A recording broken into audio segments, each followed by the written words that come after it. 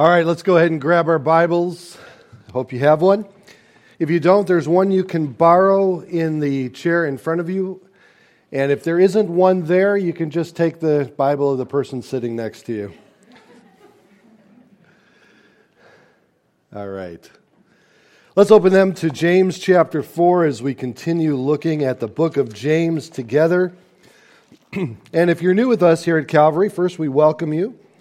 And just let you know that on Sunday mornings, like Wednesday nights, we open up a book of the Bible. We start at verse 1, chapter 1, and we go all the way through.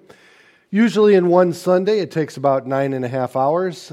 You'll be out by 6 this afternoon. So we're in James chapter 4 today, verses 11 and 12. And so let's read them, and then we'll look at them. Do not speak evil of one another, brethren. He who speaks evil of a brother and judges his brother speaks evil of the law and judges the law. But if you judge the law, you are not a doer of the law, but of a judge. There is one lawgiver who is able to save and to destroy. Who are you to judge one another? I don't think I have to make much of an argument that the tongue, speech, has caused quite a few problems throughout world history. We must be very careful about what we say as believers in Jesus Christ. We must be careful that we don't say things out of emotion, at a moment of a knee-jerk reaction, but we must think before we speak, and if I may add to that, I believe we must think biblically before we speak. James says a lot about the tongue. He starts in James chapter 1, verse 26. It should be on the screen behind me. If anyone amongst you thinks he is religious and does not bridle or control his tongue, but deceives his own heart, this one's religion is useless. What he's saying here, if I may summarize, is that if you believe that you are a Christian and you are unable to control your tongue, then your Christianity that you embrace is useless. That's what he's saying here. That's a big statement, isn't it? He went on later to say in James chapter 3, verse 6, and the tongue is a fire, a world of iniquity, or of sin. That's what that word means. The tongue is so set among our members that it defiles the whole body and sets on fire the course of nature, and it is set on fire by hell. Aren't you glad that you came for an encouraging, upbeat message today? Strong words. Strong words.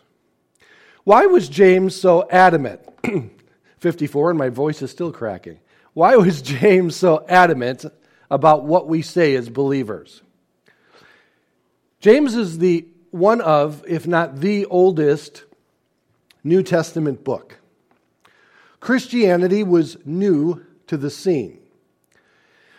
Most believe that James was written around 60 A.D., Of course, Jesus died and ascended in 33 A.D.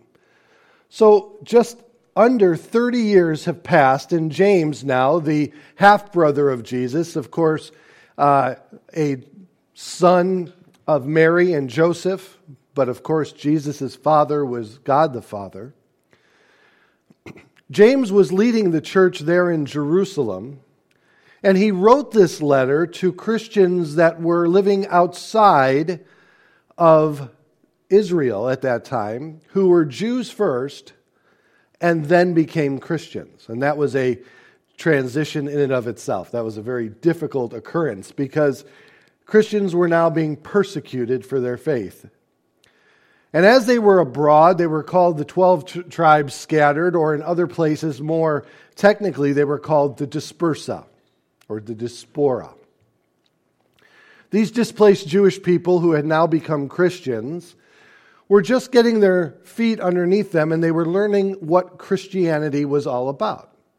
Again, Christianity was in its infancy at that time. And so there was a lot of concern. How do I know that I'm actually a believer? How do I know that I'm a Christian? How do I know if I'm saved? For the Jewish people had operated under, of course, the covenant of Moses, the Old Testament, the first 5 books, the Torah, the Pentateuch in Greek. But now the new covenant that Jesus Christ established there in the upper room with his disciples was now taking effect. This covenant was the new agreement that God would honor and interact with his people in and through. The new covenant, by grace through faith. So they were asking themselves the question, how can I know? And James says that the dissension that's amongst you shouldn't be. Your mouth, your tongue is getting you in trouble. And he was very adamant about it from the very beginning of the letter, and he concludes this section, chapters 3 and 4 up until this moment, by saying, do not speak evil of one another, brethren. But this did not originate with James. Everything that the apostles did after the ascension of Jesus Christ was based upon, everything that they taught was based upon what Jesus taught in the Gospels. So let me give you what I believe is the foundation of the understanding of what James is trying to convey here to his recipients. Turn with me in your Bibles to Matthew chapter 12. In Matthew chapter 12, Jesus clearly showed us why what we say is so important. It is because what we say is an indication of what is in our hearts. It helps identify us as a tree of good fruit or a tree of bad fruit. And I believe James is now giving a practical application for what Jesus was indicating here in Matthew chapter 12, verses 33 through 37. Now, Jesus is engaged with the religious leaders. They are in contention once again, which was a common occurrence in the Gospels during Christ's first time here on this earth. Notice what Jesus says in verse 33. Either make the tree good and its fruit good, or else make the tree bad and its fruit bad. For a tree is known by its fruit, meaning you can tell what kind of tree it is by its fruit. Now, I'm not agricultural. I don't have any affinity for plants. I do not have a green thumb. That's why we have plastic plants here in the church, and even they suffer under my care. But of course, with the agrarian culture that they had, this was a common occurrence. I do know enough that when I'm in a grove, I can tell the difference between an apple tree and an orange tree. I do have that level of intelligence when it comes to botany. However, though, it also tells me what kind of tree it actually is. And Jesus said, if the tree bears good fruit, you know the tree is good. If the tree bears bad fruit, you know the tree is bad. He was talking about the condition of the heart of the individual, displayed in their actions, thoughts, and words. He goes on then to say, brood of vipers. Jesus did not hear that it was improper to be politically correct. He told them, as it were, how can you, being evil, speaking to the religious leaders, speak good things? For out of the abundance of the heart, the mouth speaks. A good man out of the good treasures of his heart brings forth good things. An evil man out of the evil treasures brings forth evil things. But I say to you that for every idle word men may speak, they will give an account of it on the day of judgment. For by your words you will be justified, and by your words you will be condemned. And what Jesus is saying is that we'll know where your heart is by what you say. And this is where James then continues and picks up from what Jesus had taught and gives us warning that speaking evil of one another, slandering one another, indicates a heart problem with us that needs to be corrected.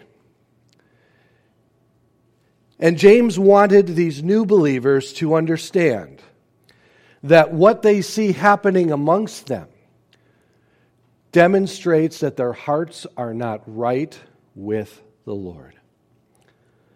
So in verse 11 of James, he says, "Now do not speak evil of one another, brethren.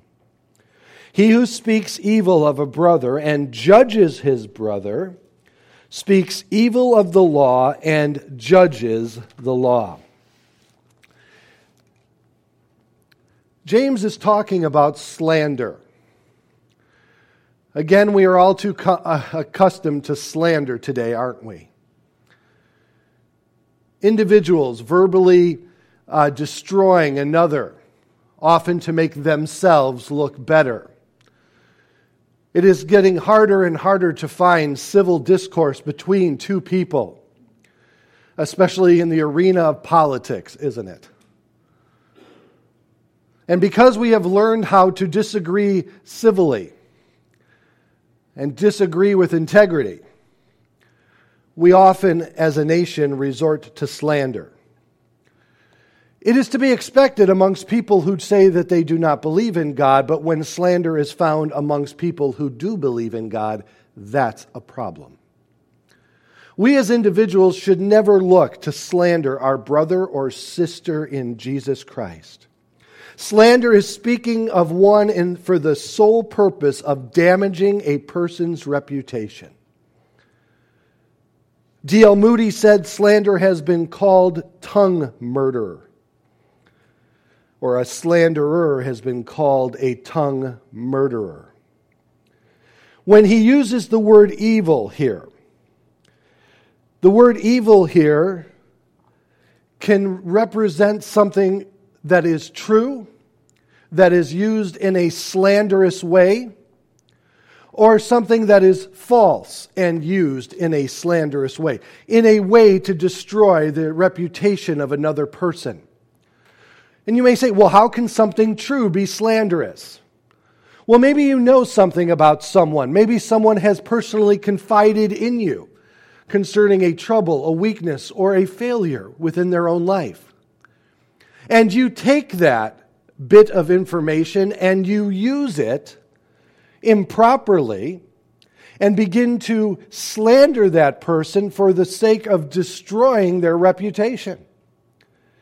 So something true can be used in a slanderous way often, and something false can also be used in a manner that destroys the reputation of a person. We see slander being used to tear one down, to build oneself up. It's a shame, but unfortunately it's all too common. This should not be in the body of Christ. Because again, the early Christians saw that what proceeded from the mouth was a mere representation of what was in the heart. And if the world looks upon the church, looks upon our church, and sees a group of people riff with dissension, then what good are we to them? They can experience that in the world. Why would they come into the church? There is nothing more damaging than hearing from someone who is supposed to love you slander from them about you. I have talked to so many over the years who still remember words that were used to hurt and abuse them from the mouths of individuals who were supposed to have loved them. It's amazing how much a person can overcome in their life of personal experiences. But it's amazing how often those words that we hear, a child from a parent, a spouse, a husband from a wife, wife from a husband, can stick with us for a very, very long time. We must be very careful in what we say and how we say it and when we say it. James says these things ought not to be. He says by slandering a person to defraud them or defame them, you have become a judge of your brother. You have put yourself in a place of superiority over them. By you taking this tactic, you are saying that you are superior spiritually to them. And James had a problem with that. James had a real problem with that. Because he realized that all of us were accountable to our Savior, to our Lord, and that we should not judge one another. When he talks about judging, he is talking about, again, using a character flaw, using a made-up story of an individual in the way of course, bringing them down, destroying their reputation, their character, their integrity. We often as Christians don't realize that the Bible does call us to judge in the sense of knowing right from wrong. The Bible instructs us in other places that it is proper and appropriate for us to approach a brother and sister who is in sin and lovingly bring it to their attention and lovingly pray for their repentance. But if I were to go around and to say and to list each one of your failures without the desire of restoration, without the desire of repentance, then I would simply be slandering you amongst others. James was very concerned about this. James didn't believe that this was appropriate for Christians. We need to understand that we must be very careful in what we say about one another. But it doesn't mean that we should shy away from our biblical responsibilities. I have often been approached by congregation members who say, "Oh, I know that so-and-so is doing something that they shouldn't, and I think that you need to address it." Oh, okay. Let me get right on that. And they then would leave my office and say, "Okay, so when will you do it?" And I said, "Well, let me pray about it." What do you need to pray about? It is clear that they are in sin. Well, let's talk about your sin first. But when these things are brought to me, I often take them to my boss. I take them to Dad. And I say, "Lord, you know these are your children. If they're involved in something they shouldn't be, would you show them and convict them yourself?" Because even though I'm willing to address an issue, I find that Dad handles it much better than I do. And I will tell you that the vast majority of times, by praying about it first, I have found that God deals with it. And it's not that I'm looking to get out of it, but I'm looking to get out of it. But I know when He does it in righteousness, He does it in mercy, He does it in justice, and He does it in love. James wanted the church to be a peak of heaven here on earth. He wanted Christians to live as ambassadors for Jesus Christ. He wanted them to represent Jesus properly to the world around them. And we cannot do so if we place ourselves in spiritual superiority over one another by slandering them and judging them in a way that's inappropriate. And James says this should not be. But then he says something very interesting here. In verse 11 still, he says, judges his brother, speaks evil of the law, and judges the law. But if you judge the law, you are not a doer of the law, but a judge. Now, what does that mean? Well, your first inclination would be to believe that he's referring to the law of Moses. Now, again, these are Jewish individuals who have become Christians. And their whole lives up and through their Judaism was governed by the Mosaic law. So it would be easy to assume that James is just referring to the Mosaic law, but you'd be wrong. Because earlier on in the book of James, he introduced a new law that governs all of us as Christians. A law that is vastly superior to that of the law of Moses. A law that has been handed down by Jesus himself that replaced the entire law of the Old Testament. And of course, I'm referring to the royal law, as James calls it. The law that is defined by the second of the greatest commandments, and that is to love your neighbor as yourself.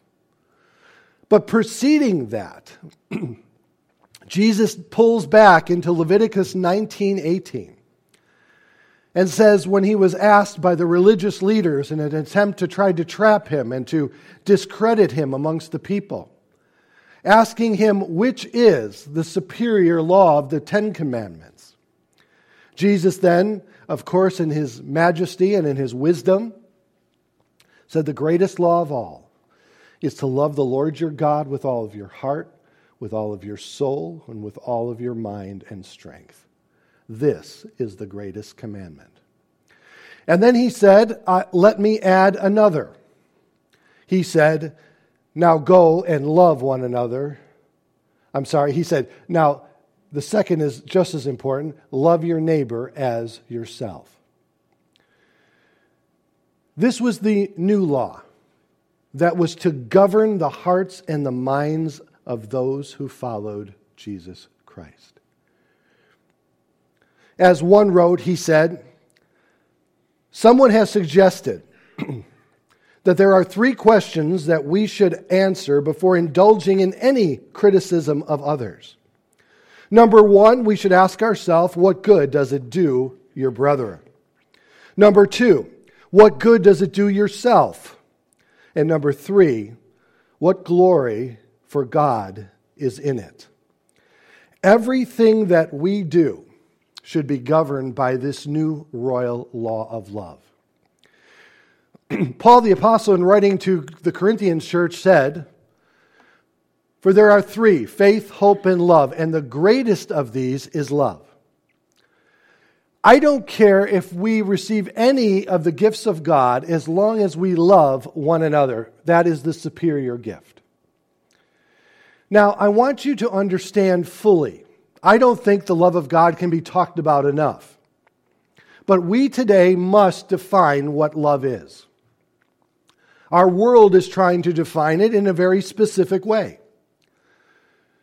That if I were to say that I love another person, it means that I should accept everything about that person and affirm everything about that person's life and activity. But is that what God really meant? Is that what God really desired amongst his people concerning their love for one another? Or did he have something vastly superior in mind? We begin in John's Gospel, should be on the screen behind us. John's Gospel, chapter 3, verse 16.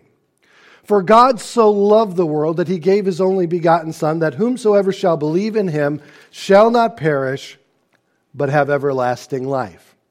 The demonstration of the type of love that God is looking for amongst us was exampled for us in God giving his only begotten Son on behalf of the world. He loved the world that he gave his Son. That is the action that defines the word love for us. The word is sacrificial.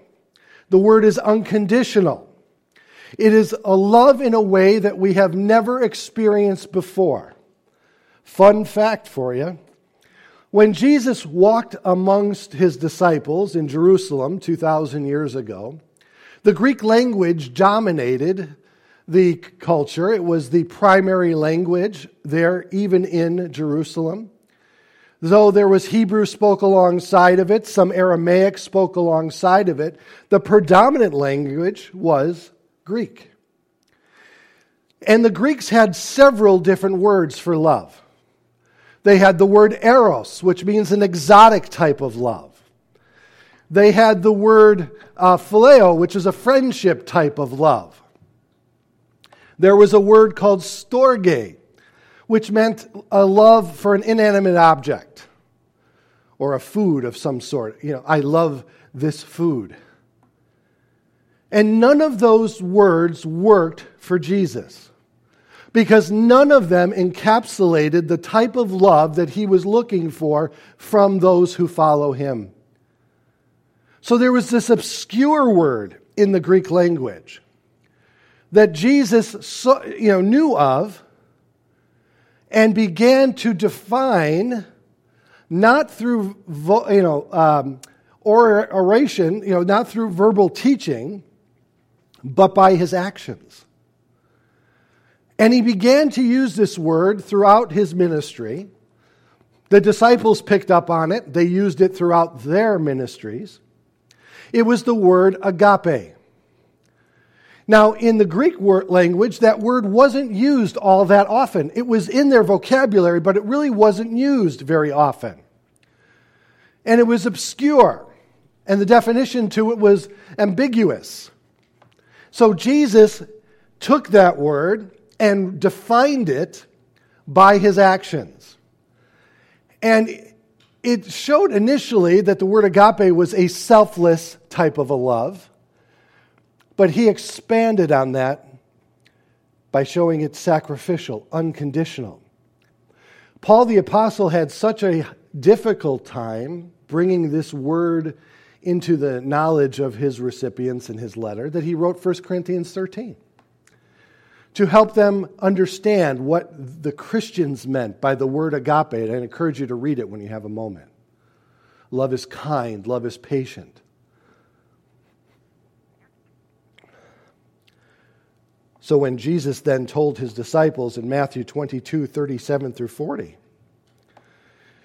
and Jesus said to them, "You shall love the Lord your God with all of your heart, with all of your soul, with all of your mind." Now we are starting to see that this agape love is prominent in his thinking because the word agape is used there in our text in the Greek. This is the first and great commandment, and the second is like it. You shall love your neighbor as yourself. On these commandments hang the law and the prophets. Everything in the Old Testament. Over 600 laws in the Old Testament are all fulfilled in these two. Loving God with all of your heart, soul, mind, and strength, and loving your neighbor as yourself. When Jesus was preparing to depart, he told his disciples in John 13, verses 34 to 35, "A new commandment I give to you, that you love one another as I have loved you, that you also love one another.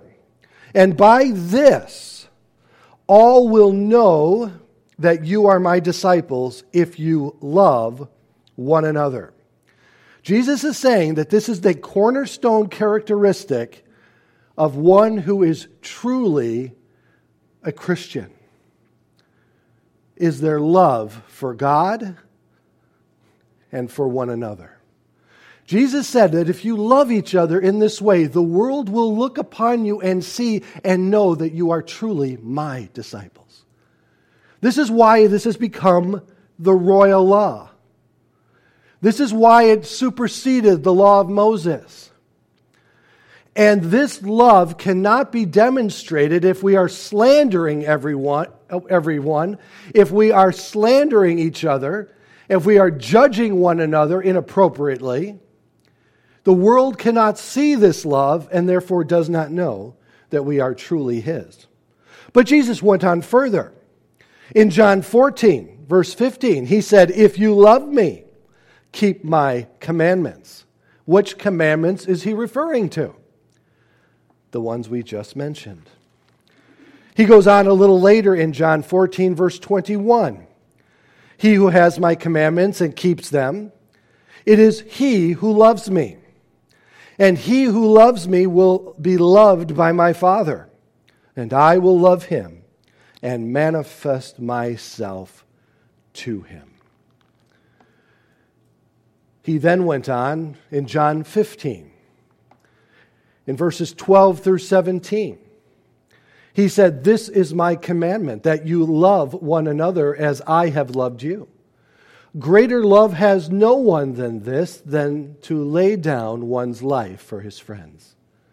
You are my friends if you do whatever I command. No longer do I call you servants, for a servant does not know what his master is doing. But I called you friends, for all things that I have heard from my Father I have made known to you. For you did not choose me, but I have chose you and appointed you that you should go and bear fruit, and that your fruit should remain, that whatever you ask the Father in my name, he may give to you. These things I command you, that you love one another." You get the theme here? This is huge. Now, this love cannot be counterfeited. We cannot love in this way naturally. It is a work of the Holy Spirit within us. It is indication that a new birth in Jesus Christ has taken place. It shows and demonstrates. For Paul wrote to the Galatians and he said, "For the fruit of the Spirit," and he says, "is love." And many believe that the words that then precede that word love are all descriptive of the word love itself.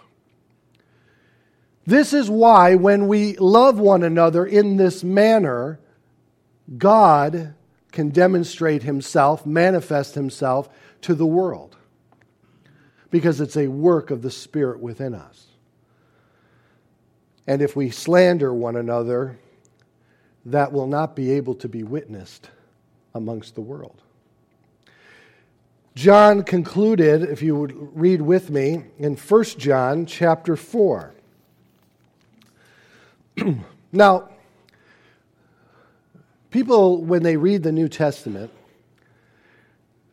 we have the four Gospels, the narrative from four different perspectives of the life and teachings of Jesus. Everything that he said and done. The book of Acts gives us an understanding of what happened after Jesus Christ ascended. Paul's epistles, he wrote to those Gentile Christians around the world who didn't have the benefit of the background knowledge of Judaism and had to explain things in more thorough detail to those Gentile Christians like ourselves who may not be familiar with all the tenets and ideas of Judaism. But James and John and Peter and Jude helped us even further understand not only the teachings of Jesus, which of course Paul did also, but they also wrapped within their writings an understanding of Judaism to show you how Christianity is the natural conclusion to the Jewish faith.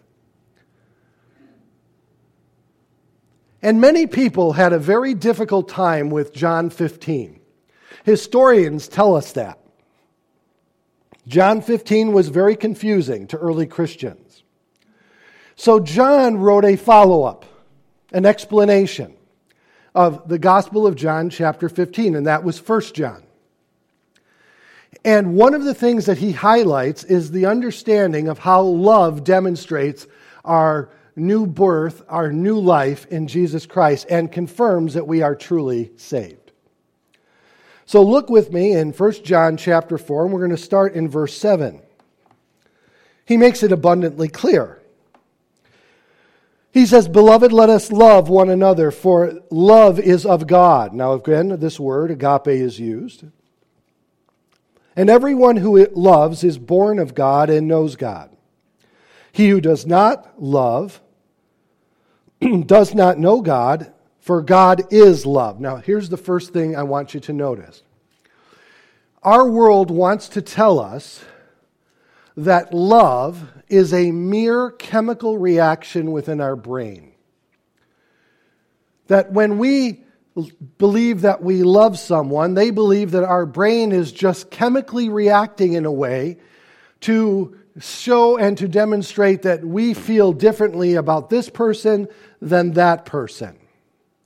Now, that may be true to a small extent, and I certainly am not denying the chemical makeup of the human brain. But what I am saying is that if we remain in the world of naturalism, that is, the belief that nothing supernatural exists, then we exclude the idea that love itself did not originate with man, but originated with God. And it didn't only originate with God, it is a direct characteristic of God.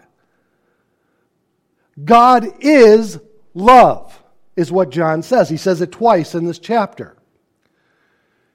So if we are truly to understand what love is, it is by necessity that we know who God is. Does that make sense? No? You just want to have coffee now? It's so important that we see this, that as believers, when we talk about love, and we know that we use this word so loosely in our culture today, don't we? And we fall in and out of love. One day the chemicals are moving and grooving, and the next minute they're gone, right? But see, that's not true with God. For loving God is not a chemical reaction, it's an actual component of His character. Now, theologically, the immutability of God tells me that His characteristics never change, for He's the same yesterday, today, and forever. So let us understand that when we talk about love, it must begin first and foremost with our understanding of who God is. When I read the Bible, I am not simply reading it to know about God, I am reading it to know God. Because that's where all theology begins. That's where all our practices begin. It begins in the characteristics of God. So then he goes on and continues. In this, the love of God was manifested towards us, that God had sent His only begotten Son. This is how He showed it. This is how He demonstrated it into the world that we might live through Him. In this is love. Not that we loved God, but that He loved us and sent His Son to be the propitiations. Big word there. It means payment. It means atonement. It means justifying the individual who has sinned before God.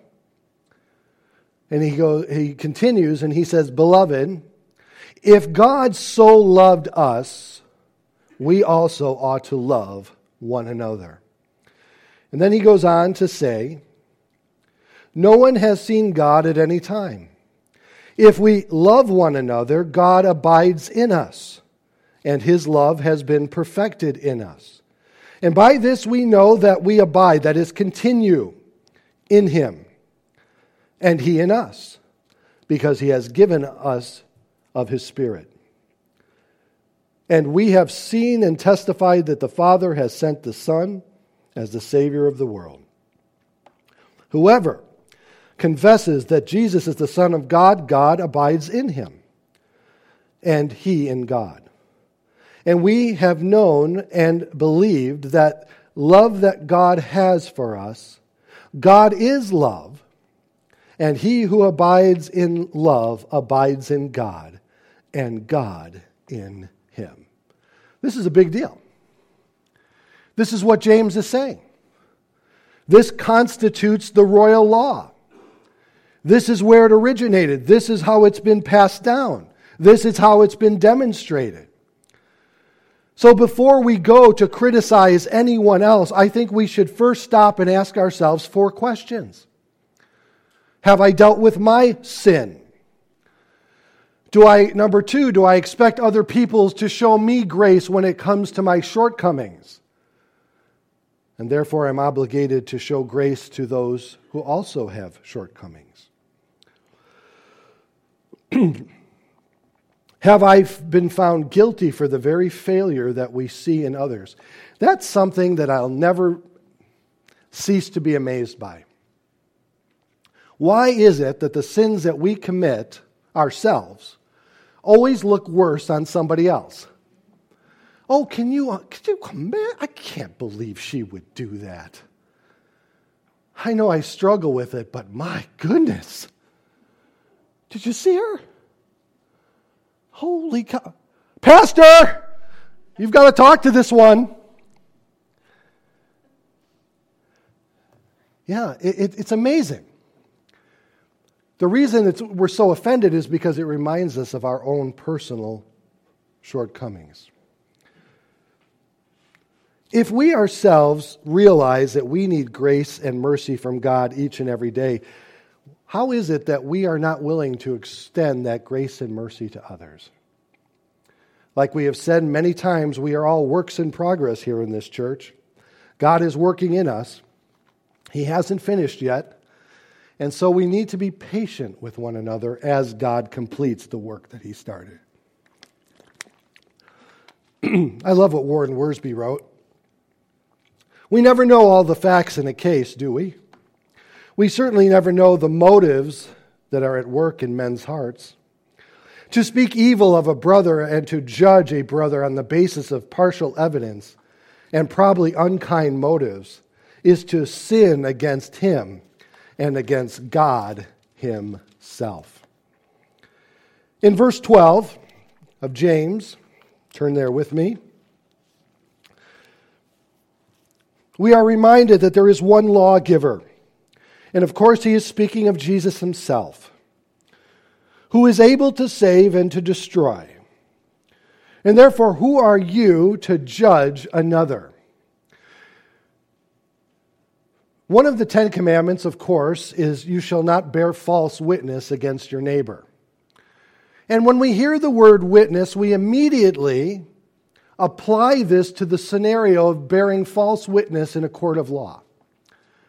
That's true, and that is one aspect of its application. But bearing false witness is saying anything false about another person to another person. The psalmist said, when he wrote about the one who could enter in to the temple of God, to the tabernacle of God, that it would not be one who backbites with his tongue, nor does evil to his neighbor, nor does he take up a reproach against his friend. Psalm 15, read it when you can. We should not approach God in that way.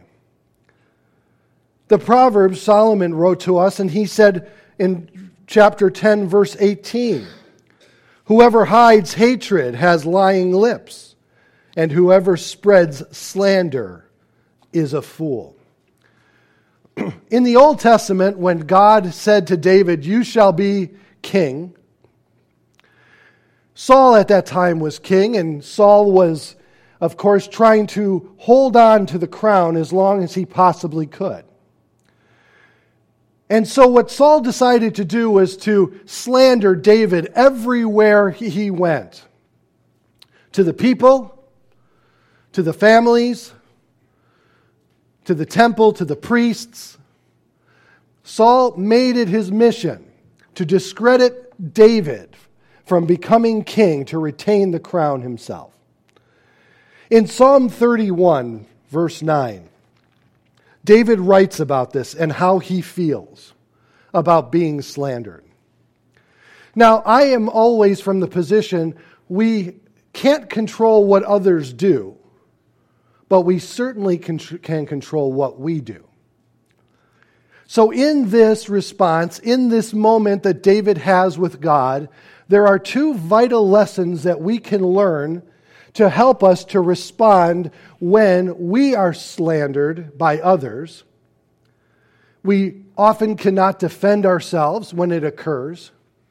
And now with the advent of social media, of course, we often see that arguments are often waged amongst people through social media to be captured in time forever. So what do you do when someone slanders you? What was David to do? David couldn't retaliate. David couldn't kill Saul. David knew that God had called him to be God. So what did David do? Well, here's what he did.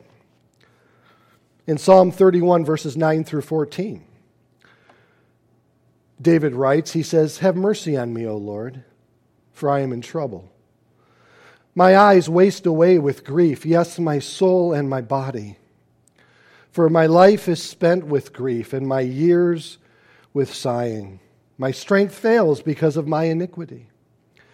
My bones waste away, and I am reproached among all my enemies, but especially among my neighbors, and I am repulsive to my acquaintances. Those who see me outside flee from me. I am forgotten like a dead man out of my mind. I am like a broken vessel, for I hear the slander of many. Fear is on every side of me, while they take counsel together against me. They scheme to take away my life. But as for me, I trust in you, O Lord. I say, you are my God." When we are slandered, the first thing I would encourage you to do is to take your heart before God. And as David prayed, say, "Lord, is there any wicked way within me? Have I done something that has warranted this criticism, even though this criticism was done in an inappropriate manner?" But once you do that, God does not ask you to run around to defend yourself once you have taken your heart to God. The second step is to trust in the Lord. "Lord, you said I would be king," David said in his heart. "I trust you, therefore, Lord. I trust you." Over the years, of course, I've experienced this where people have said things that were frankly just untrue. And it'd be easy to try to run around and try to defend yourself and try to, justify yourself amongst them, to bring everybody in for a meeting and so forth. But because I knew the things weren't true, and it was nothing appalling, it was just one of those occasions where somebody was angry.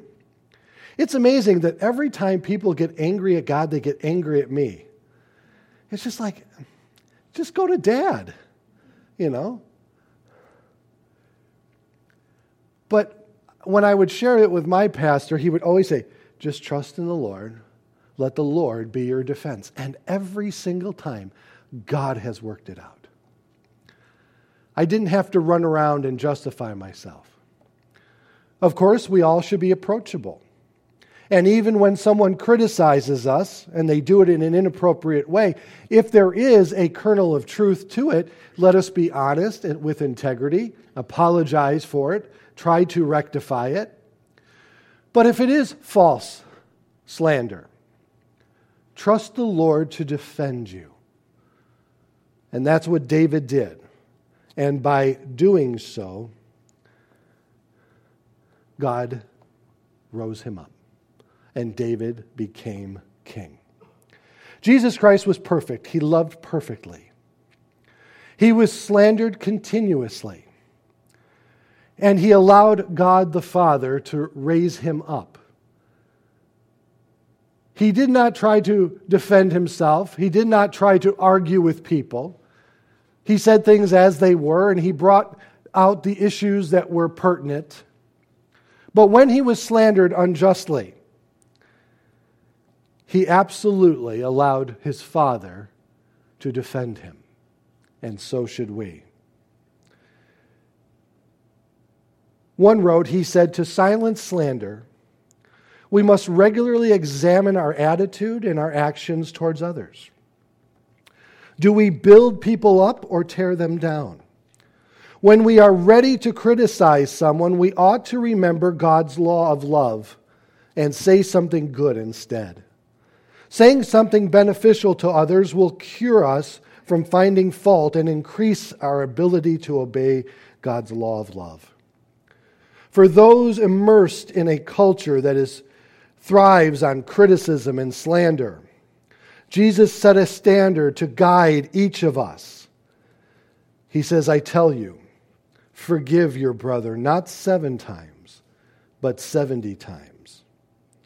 One practical approach to silencing a slandering habit is to practice making 7 positive, encouraging statements for every critical one that we make. If we are going to submit ourselves, here is a prayer that we can use to pray and ask God to submit ourselves to the royal law of love. Number 1, have I given myself the benefit of the doubt,